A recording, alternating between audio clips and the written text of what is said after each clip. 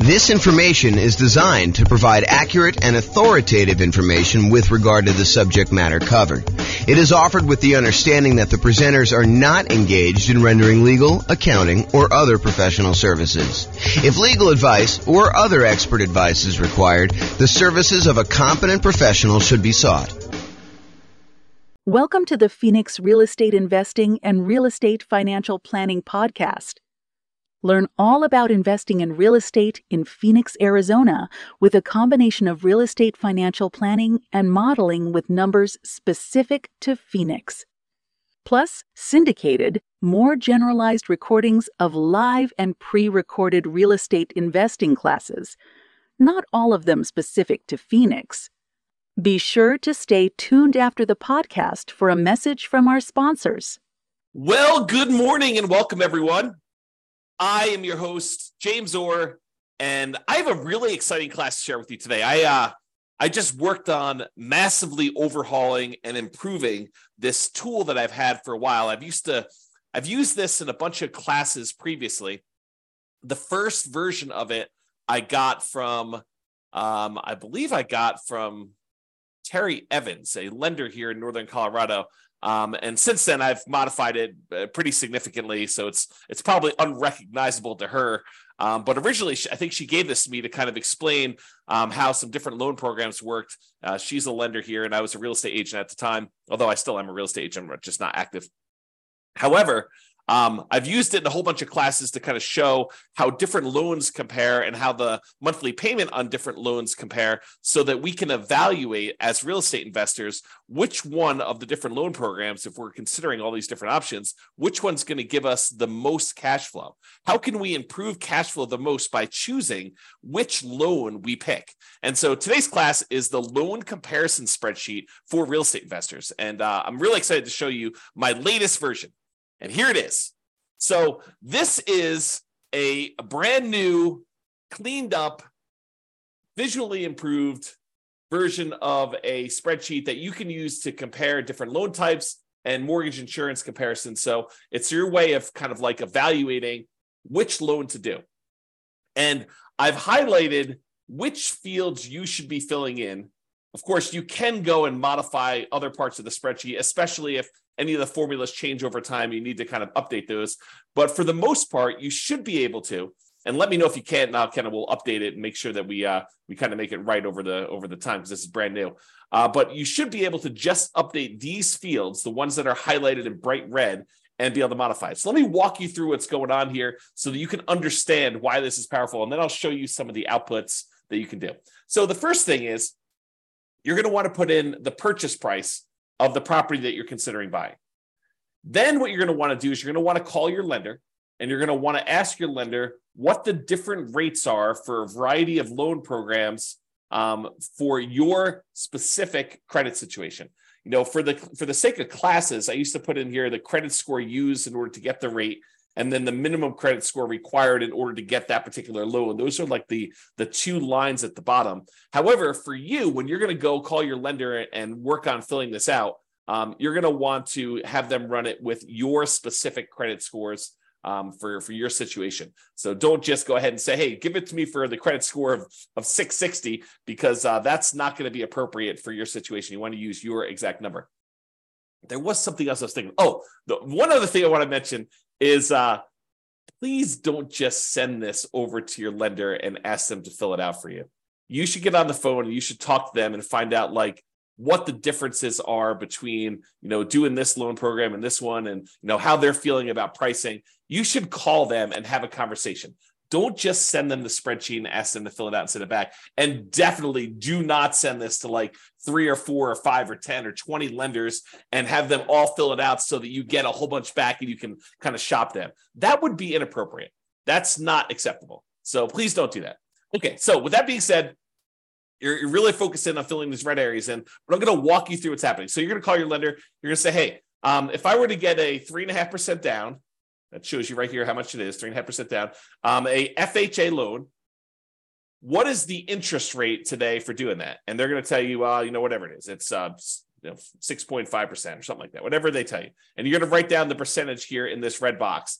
And then you're going to ask them, hey, is the monthly PMI rate on that one still 0.55%? And it depends on like which version of FHA you're doing. But for the most part, if you're doing 3.5% down, it's going to be that 0.55%. That usually doesn't change. Although it changed recently, but it's changed for everybody. It doesn't change like daily. So you're going to tell them that. So you're going to get that number here. And so what it does is it then calculates in, hey, look, if you're getting a $450,000 property, that means you're going to put $15,750 down. That means your loan amount is going to be this $434,250. You're going to have a certain amount of money that you need to pay in as an upfront PMI fee, mortgage insurance premium. So FHA loans have an upfront fee that you pay. And so you're going to pay that upfront MI fee in order to do that. And so you're going to roll that into the loan in our example here. And so the total amount you're borrowing is this $441,849. And then this is your interest rate, and this is your monthly PMI rate or mortgage insurance premium rate for FHA. It's just called something different. And then it shows you what your effective rate is, which adds these two together just to show you approximately what you're really paying for that loan. And then it shows you calculates your principal and interest payment, what your monthly mortgage insurance premium is, basically takes this number and does that. It estimates your hazard insurance. You'll notice the insurance is going to be the same all the way across for all your properties. You can change that and do that. In fact, maybe I should make a note to make that a field that's editable. This is what happens when you make improvements. Let me make a note. Note to myself. So hopefully I'll make that change before I get it up. And we will take care of that. Let's see here. So MIP. I'm sorry, not MIP. This is the hazard insurance and taxes. Editable. All right, so I'll go ahead and make a note on that to mark those as where you can edit those. They are editable. The spreadsheet is completely open, so you can edit any of these fields you want, but I'll highlight it so that it actually makes it easy for you to see which ones there are. So in other words, it shows you the estimated tax hazard insurance. You put that in there, and it's the same for every one of the loans because your insurance doesn't change. Your regular property insurance doesn't change. And then your taxes, the estimated taxes on your property, and that doesn't change regardless of which loan you use. So that's going to be the same all the way across. But then it shows you for the FHA loan, for example, what your total amount of your principal and interest, your PI, plus your PMI, plus your taxes, plus your insurance. So PITI plus PMI, right here, PITI plus MI. And it shows you what the total monthly payment is for getting that particular loan. And we're going to show you in a chart here later what the actual loan comparisons look like, but you can see them going all the way across as to what the different loan amounts are for various loan programs. Then you're going to do the same thing. You're going to ask them, hey, what's the USDA rate? And they're going to tell you the mortgage interest rate for that. And you're going to ask them what the PMI rate is for that. And you're going to ask them what that is. And then it shows you you're putting nothing down. It's a $450,000 loan. There's an upfront MI payment in order to get that. We're going to add that to the balance of the loan. And you're going to see all that and verify these with your lender. Make sure that this is how they're doing it and that you're doing it the right way. And if you have to, adjust it. And so it shows you the effective rate, shows you what the total payment is for those. Go do a VA loan, especially if you can get one. If you can't get one, then probably don't do that. If you're not going to buy a rural property, you may not even need to do USDA, but go ahead and put them in here, your interest rate. There's no PMI for VA loans, no monthly PMI, so it's NA there for that. And it shows you what the overall interest rate calculates the payment for that one. And then do two different versions of the either 3% down or the 5% down owner-occupant conventional loan. So we're going to do a whole bunch of different conventional loans. We're going to do 4 different ones for owner-occupant, 3% down, 5% down, and then we're going to do one where the lender pays the PMI or where you pay it monthly. And then the 5% down, we're going to do one where you pay the PMI and the lender pays the PMI. And then we're going to do all of the non-owner-occupant investment versions, like a 15% down one with PMI, 20%, 25%, 30%, and 40% down, just so you can see the loan programs. Now, if you're in a situation where you're like, look, I can only get one loan, like I only qualify for FHA and I only have 3.5% down, I can't even qualify for a 3% down conventional, maybe you don't need to do this spreadsheet. But if you're someone who has a lot of options, you've got great credit, you've got a large down payment, you could either do the nomad strategy, you could do your kind of like investing strategy, and you're trying to figure out like, which way should I go in order to optimize? This is a great tool to help you make that decision. If you can only do one loan, filling this thing out is overkill. Okay. So if you can only do like an FHA loan, don't bother. Just do the FHA loan and figure out what the payment is and work that into your spreadsheet and your analysis. All right. So otherwise, we do this 3% down conventional loan. If you're doing monthly mortgage insurance, you're going to have a monthly MI rate here. If you're having the lender pay it for you, you're usually going to not do that, but you're going to have some points in when you do it. And so you do it this way.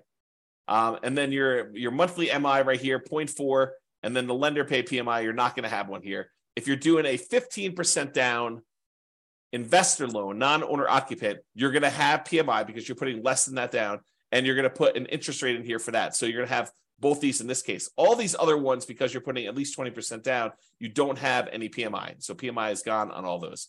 Then I usually make notes. Sometimes a lender will tell you, hey, look, I don't have a par rate for this. I don't have one where you don't pay any points. And so in those cases, they will tell you have to pay 2 points in order to get this rate.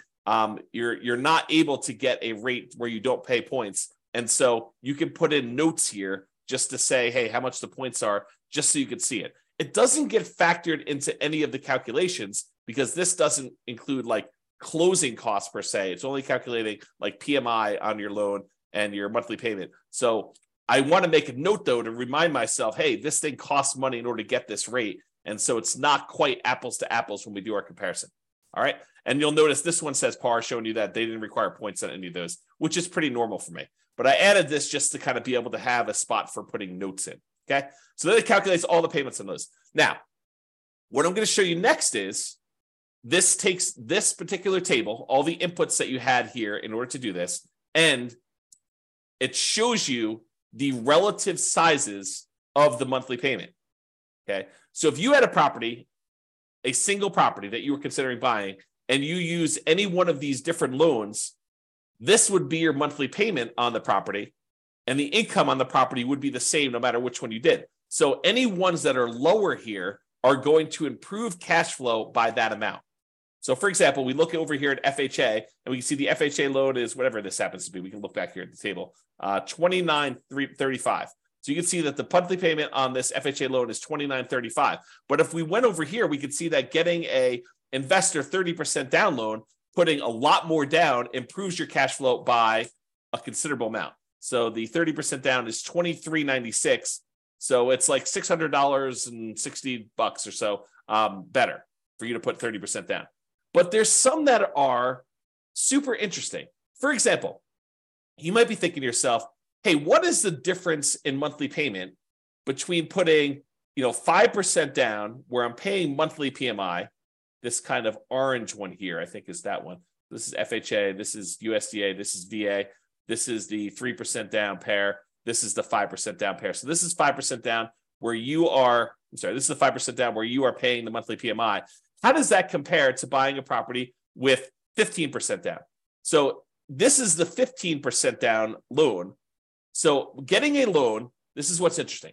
Getting a loan where you only put 5% down and you move into the property and you're paying the monthly PMI is actually cheaper than you buying a loan with 15% down where you have monthly PMI. And you can see because this monthly payment is less than this one.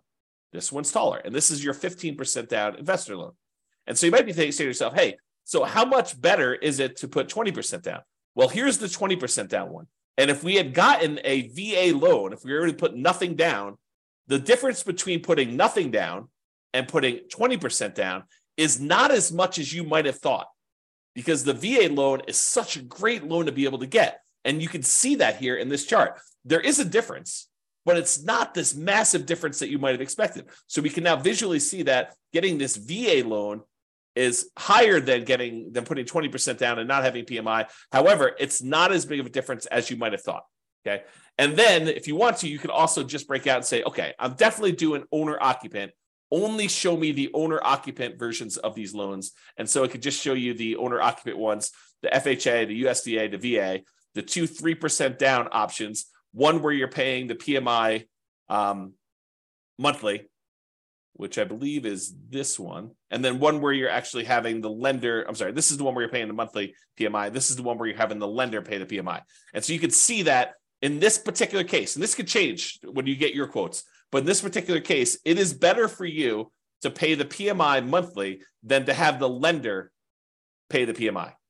to actually take a voluntarily higher interest rate. And that can differ. So if you call up on another day, it may be reversed. And that's why you need to do it both ways and to evaluate it. And then even if it is better to have the lender pay the PMI, realize that this loan, the one where you pay it monthly, at some point, the PMI will drop off and your cash flow on that property will improve because it then would no longer include the PMI once you get below that 80% or 78% loan to value, depending on what your lender is telling you. Okay, so realize that this can improve over time. And so even if this one was better, the one where you voluntarily have the lender pay the PMI and you take a higher rate, that never goes away. And so even if this one was a little bit better, the one where the lender paid the PMI, you may still want to take the other one if you do the math and figure it out. Okay. And similarly over here, it shows you the 5% down where you're paying the monthly and the lender paid. And one of the things I'll point out to you here is, and this is usually true, although you need to actually do your own numbers to see, look at the difference in payment between doing 3% down, where you're paying the PMI monthly, versus 5% down. And that's why it may be to your advantage to actually put the extra 2% down. Figure out a way to do it. Wait longer, save up more money, and do the 5% down. So in some cases, it may be better for you to go and do that. Okay? And you can see the difference here. All right?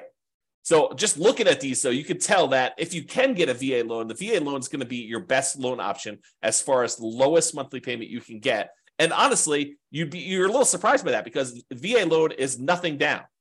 So you're thinking, wow, so my payment is actually lower by putting less down than doing an FHA loan or doing these 3% down or the 5% down options. It's actually better. Yeah, that's one of the reasons when we talk about the preferred loan order, we tell you, look, we prefer you to do your VA loan first if you have VA loan benefits. If you're not a veteran and you can't get the VA loan benefits, then can't do what you can't do.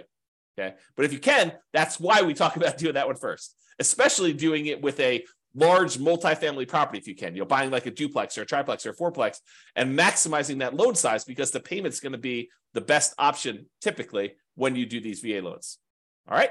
So this is the owner occupant versions of this. Then these are the non-owner occupant versions, the kind of investment loans. Okay. So this shows you if you put 15% down and you paid PMI. This one shows you if you put 20% down, 25% down, 30% down, and 40% down. Now, in some cases, the difference between the 20% and the 25% is more extreme. I would say most of the time, you're going to see a much bigger difference between these two than what we're showing here. So realize that a lot of times it will be better for you, not just better in terms of you put a little bit more down, you're borrowing less, but better because you also improved your interest rate significantly going from this 20% to this 25%. So look at these and see the difference between those. And then realize this is the penalty you're paying when you do a 15% down loan of having PMI in addition to putting less down.